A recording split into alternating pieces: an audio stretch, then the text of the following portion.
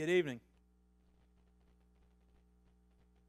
Well, tonight, brothers and sisters, we got a lot to talk about. We got a lot to talk about. We're going to be chewing some meat tonight, as my grandparents used to say back in the day. We're going to be chewing some meat. How many of you have ever been to a Brazilian steakhouse? Yes, I'm in the minority. Well, me and Allie, a couple years ago, we went down to Orlando, and we just had to go to a Brazilian steakhouse, not because my wife is from Brazil, but just because, of what you hear about it, of the good food, and we go in, and, I got to admit, I was not impressed with the prices to eat there, but she assured me it was good food, and, the customary thing is that if your plate is empty, they will continue to come around and put meat on it. Oh, I said, okay. They said, and the waiter was like, if you don't want any food, make sure your plate's not empty because we'll keep coming. I said, everybody says that. There's no way they do it. Sure enough, and back then, I was a lot thinner than I am now. I mean, back then I was like 208, 212. Now I'm like 240. But back then I was in shape. I knew I could, I know I could put down. I was going to put down $40 worth of meat. I was going to make sure that I got my money's worth. And so they bring the first round, the sirloin around, and that was good, and that was good. Cleaned off my plate. Here comes some lamb. And then got that done, and here came some ribs. And got that done, and here comes some brisket. And by that time I'm looking like I'm about to have a child. And they just keep coming. So it got to the point where I put my napkin and my fork and my spoon and the salt and the pepper on my plate so they'd stop bringing stuff. So tonight, we're going to be chewing some meat. And before we get to that, though, last Sunday night as I was sitting and singing and enjoying the song service, Chuck got up here and he threw a mathematical question at me. Now, little to Chuck's knowledge, I didn't take Common Core math, so I'm decent at it. So I got some math questions for Chuck tonight. So, Chuck, what is 0 plus 1?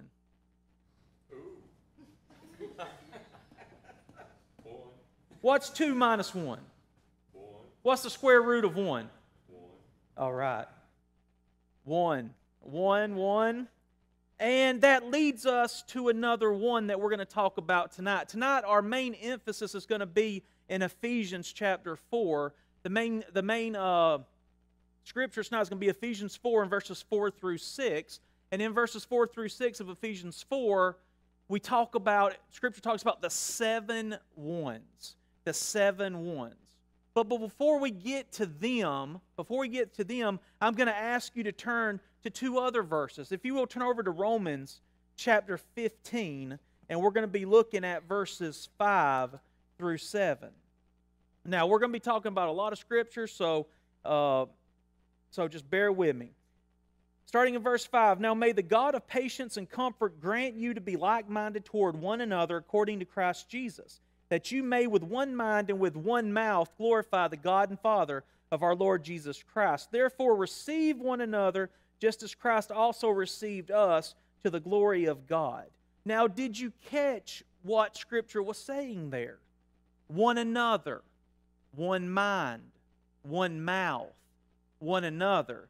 And right in the heart of this concept of unity, we have the blessed joy of our with one mouth glorifying God. You see, brothers and sisters, the key to God's people truly glorifying Him is God's people being one. And I'm so thankful that here at Lake Park we have that unity. We have a congregation of peace, of love, of harmony.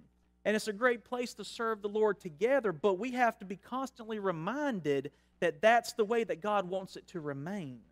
And for us to truly glorify God, we must continue to be of the same mind with one another, of the same mouth with one another. In Ephesians chapter 3 and verse 21, Scripture says, to Him be the glory in the church by Christ Jesus to all generations forever and ever. Amen. You see, Ephesians 3 closes with this idea of the church glorifying God. And then if you look at how Ephesians begins in chapter 1, it starts with a pivot. And it joins what Paul's about to say, which includes the 7 ones, to the idea of the church glorifying God. So here we are in the church. We are to glorify God, and with that in mind, Paul breaks into a writing that alerts us to dispositions that are essential to unity. In verses 1 through 3, I therefore, the prisoner of the Lord, beseech you to walk worthy of the calling with which you were called, with all lowliness and gentleness, with long-suffering, bearing with one another in love, endeavoring to keep the unity of the Spirit in the bond of peace. Those are the dispositions. Those are the dispositions that Paul writes about before he gets to the positions that are required for unity. And they're just as important. But tonight, even though they're important, our attention is more concerned with those positions that we read about in verses 4 through 6. Starting in verse 4, there is one body and one Spirit, just as you were called in one hope of your calling, one Lord, one faith, one baptism, one God and Father of all, who is above all and through all and in you all. There are 7 ones. There is one body. You see, there are different types, different kinds of bodies. 1 Corinthians chapter 15 says there are celestial bodies, and there are bodies that are bodies terrestrial, all sorts of bodies. And as I look around this auditorium, I see tall bodies, I see short bodies, I see skinny bodies, I see not so skinny bodies. But Paul says there is only one. There is only one, and he identifies it for us when it comes to the spiritual body of Jesus Christ. In Ephesians 1 and verses 22 through 23, Scripture says, and he put all things under his feet and gave him to be head over all things to the church. Which is his body, the fullness of him who fills all in all. The one body, essential to unity, from which we glorify God, is the one church. It's not a denomination. It's not composed of denominations. It's a body of people composed of individuals who have done what God says do to be members of His spiritual family. It's the called out body. It's the church. Ephesians 2 and verses 14 through 16, for He Himself is our peace, who has made both one and has broken down the middle wall of separation, having abolished in His flesh the enmity, that is, the law of commandments contained in ordinances, so as to create in Himself one new man from the two, thus making peace, and that He might reconcile them both to God in one body through the cross, thereby putting to death the enmity. One body, body of the church. One church where Jew and Gentile can have fellowship with God. If you look at Ephesians 5 and verses 23 through 32, no less than 13 times in those verses, there's references made to the singularity of the body, the church, the one church where salvation is located. And if you look particularly in Ephesians 5 and verse 23, depending on your translation, you see certain terms like the church, the body, Savior of the body, Savior of the church. And if I want to tonight to claim Jesus as my Savior, if I want to have the hope of salvation, I must belong to the one body. I must belong to the church that I read about in the Bible. There is one body. Interestingly, the word body is used 9 times in Ephesians. The word church is used 8 times in Ephesians. You see, Ephesians is a 6-chapter book that repeatedly directs our attention to the New Testament church as God's plan for man. Wherein salvation is located by the blood of Jesus. There is one body. There's also one Spirit. Hebrews chapter 1 and verse 14 tells us that angels are ministering spirits. You and I are spirits. That is, we're souls that are housed within bodies. In 2 Corinthians chapter 4, Paul writes about the inward man housed within the outward man. But in our passage and throughout the book of Ephesians, attention is drawn to the one Spirit of God, the Holy Spirit. The Holy Spirit.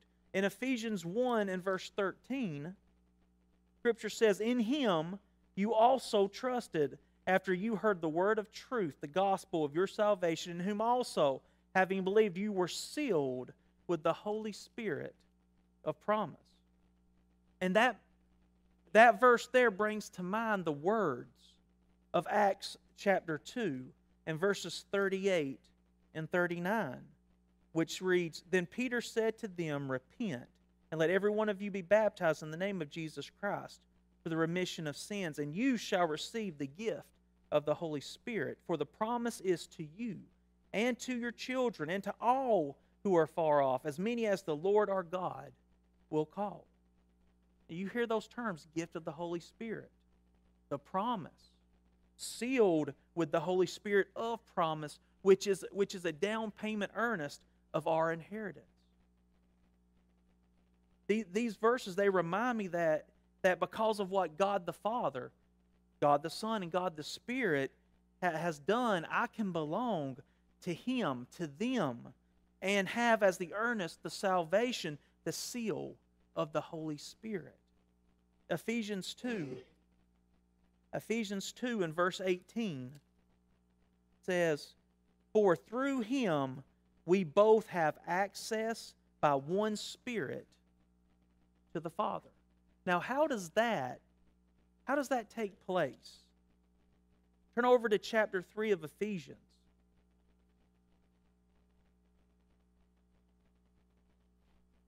In verses 1 through 5, Scripture says, "For this reason I, Paul, the prisoner of Christ Jesus for you Gentiles, if indeed you have heard of the dispensation of the grace of God, which was given to me for you, how that by revelation He made known to me the mystery, as I have briefly written already, by which when you read, you may understand my knowledge in the mystery of Christ, which in other ages was not made known to the sons of men, as it has now been revealed by the Spirit to His holy apostles and prophets."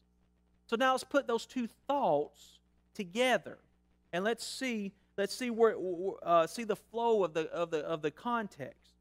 Through Jesus Christ, we have access to the Father by one Spirit, because that one Spirit revealed the mystery of the gospel to Paul, which we can read, understand, and then obey. And when I obey that revealed message of the Holy Spirit, through that means I'm granted access to the Father. Ephesians 3 and verse 16 says, "That He would grant you according to the riches of His glory to be strengthened with might through His Spirit in the inner man." But how does the Holy Spirit strengthen me with power? That's what it said. But how does it strengthen me with power? Well, we can find that answer in Ephesians chapter 6. In Ephesians 6, in verses 10 through 11, "Finally, my brethren, be strong in the Lord and in the power of His might. Put on the whole armor of God, that you may be able to stand against the wiles of the devil." You see, each weapon in the panoply of God is indirectly or directly attached to the concept of Scripture. Starting in verse 14 of chapter 6, "Stand therefore, having girded your waist with truth." John 17 and 17 says, "Sanctify them, thy word is" what? Truth. Put on the breastplate of righteousness. Psalm 119 and verse 172 says, "All thy commands are" what? Righteousness. Having your feet shod with the preparation of the gospel of peace. 1 Peter 1 and verse 25 says, "This is the word that we preached unto you." Verse 16, "Taking the shield of faith." Romans 10:17 says, "But faith comes by hearing, and hearing by the word of God." taking the shield of faith with which you will be able to quench all the fiery darts of the wicked one. Do you see the power? Do you see the strength that we're talking about here? And then in verse 17, and take the helmet of salvation. Romans 1 and verse 16 says, but the gospel is God's power unto salvation, and the sword of the Spirit, which is the word of God. We are strengthened by the Spirit. But how does He strengthen me? By the word that He has revealed. So here I am sealed with the Holy Spirit of promise. I have access to the Father when I obey His revealed will, and I'm strengthened day by day in my battle with the devil as I continue to use His revelation, the one Spirit that Paul's talking about in Ephesians. We also have one hope. We also have one hope, brothers and sisters. Not a multiplicity of hope, not a variety of hope. There is one hope. Ephesians 1 and verse 18 says, the eyes of your understanding being enlightened, that you may know what is the hope of His calling, what are the riches of the glory of His inheritance in the saints. The hope of His, note that the hope of His calling is used interchangeably with the concept of the inheritance that will belong to His saints. In chapter 1 and verse 11, we are made a heritage. And in verse 14 of chapter 1, there's a down payment of that inheritance. And then in verse 18 of chapter 1, we have a hope for that inheritance. The one hope. Peter, in 2 Peter chapter 1 and verse 4, he put it this way.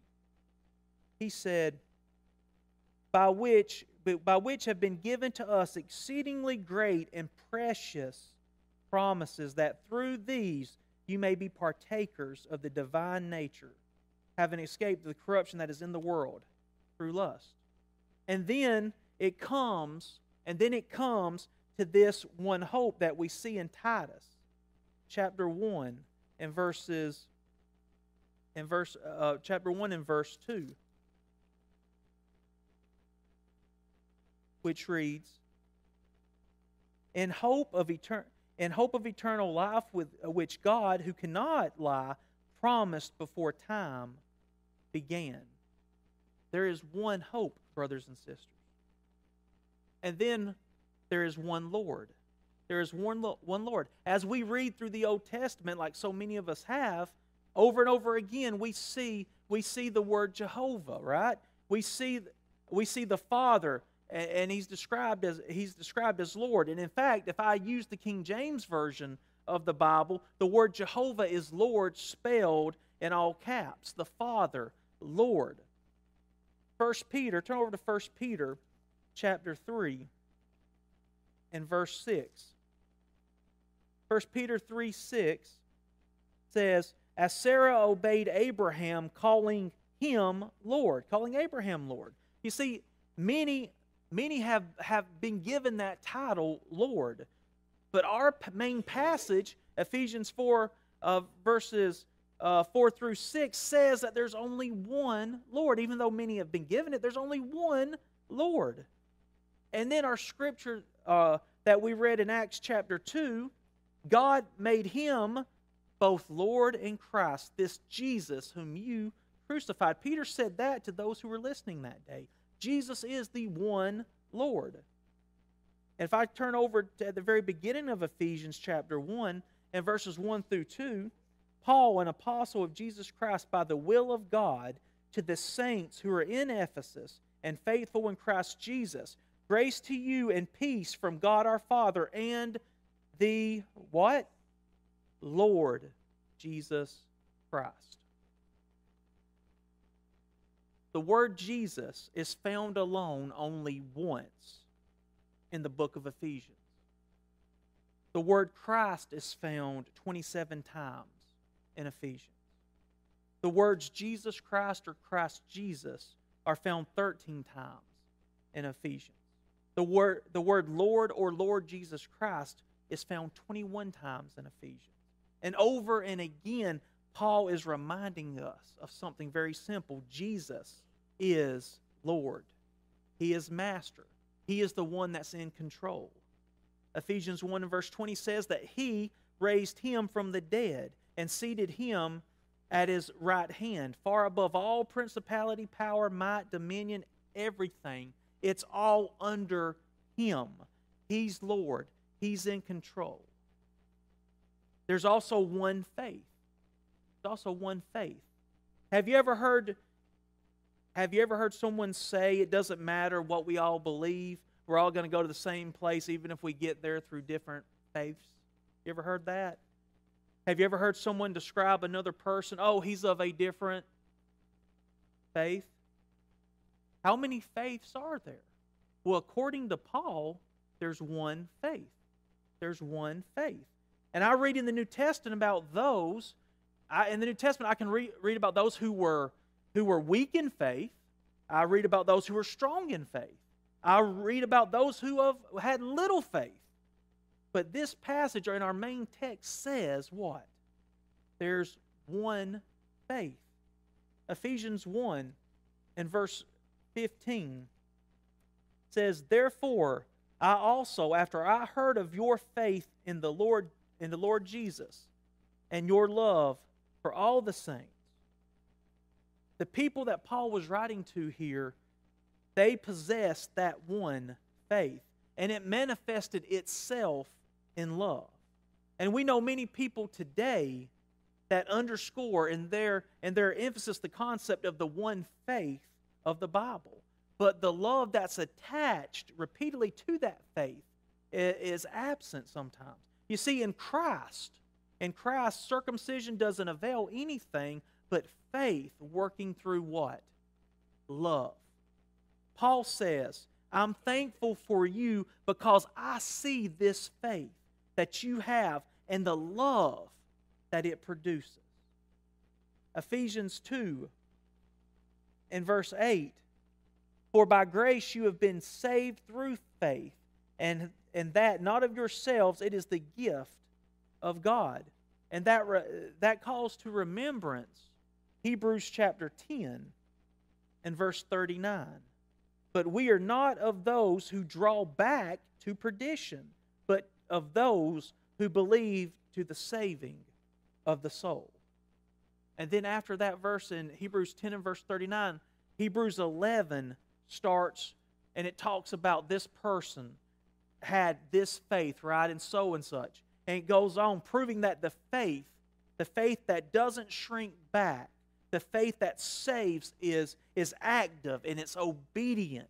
And that's the faith we're reading about in Ephesians, which produces love as well as obedience, resulting in salvation. One faith. There's also one baptism. You know, I don't know about your Bible, but in my Bible, I can read about 7 that are mentioned.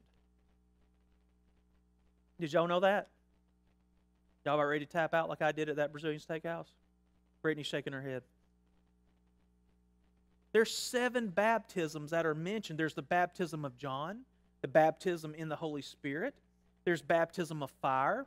There's baptism of suffering. There's baptism of unto Moses. There's a baptism for the dead. And then there's baptism in water for the washing and taking away of sins. 7 are mentioned in my Bible, maybe yours too. But of the 7, the Holy Spirit says that only one is for us.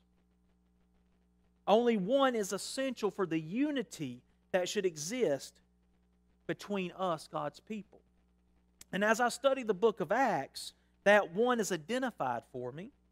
Because those who underwent that one baptism in Acts chapter 2 and throughout the rest of the book of Acts were individuals that were old enough to believe in Jesus. And these were individuals who had sin in their life and they needed to change from wrong to right in repentance. And individuals who submitted to this command and were immersed for the purpose of having their sins washed away. And thus the very author of Acts was told in his very own conversion in Acts, arise and be baptized and wash away your sins. Brothers and sisters, there is one baptism. And finally, I know you've been waiting, last one. There's one God and Father of all. Isaiah chapter 45 and verse 21 says, tell and bring forth your case. Yes, let them take counsel together. Who has declared this from ancient time? Who has told it from that time? Have not I the Lord? And there is no other God besides me, a just God and a Savior. There is none besides me. There is only one God. And notice how he's introduced to us right at the beginning of this book Ephesians. Look at how he's introduced at the very beginning of it. Paul, an apostle of Jesus Christ, by the will of God. By the will of God. In the very first verse of Ephesians, God is presented as the one in control. And that's why verse 20 says, he sat Jesus at his right hand. Verse 22, he's the one that put all things under his feet. The one God and Father of all is the one that's in control. And look what he's like. In Ephesians 2 and verses 4 and then verse 7, we see words like mercy and love and kindness, a God of grace. And as we think of him as this Father of all, Ephesians 5 and verse 1 says, therefore be imitators of God as dear children. You see, there's 7 ones that we talked about tonight. But there's one more one. There's only one way, only one pathway to spend eternity with God, and that's through his Son. And if you're here tonight and you believe in the one God of the Bible, and you know that Jesus is the one Lord of the New Testament times, and you want the one hope of eternal life, and you are willing to submit your will to the revealed will of the one Holy Spirit, and out of an obedient faith, you're willing to be baptized, immersed with the one baptism of the Bible, we can help you out with that while we stand and we sing.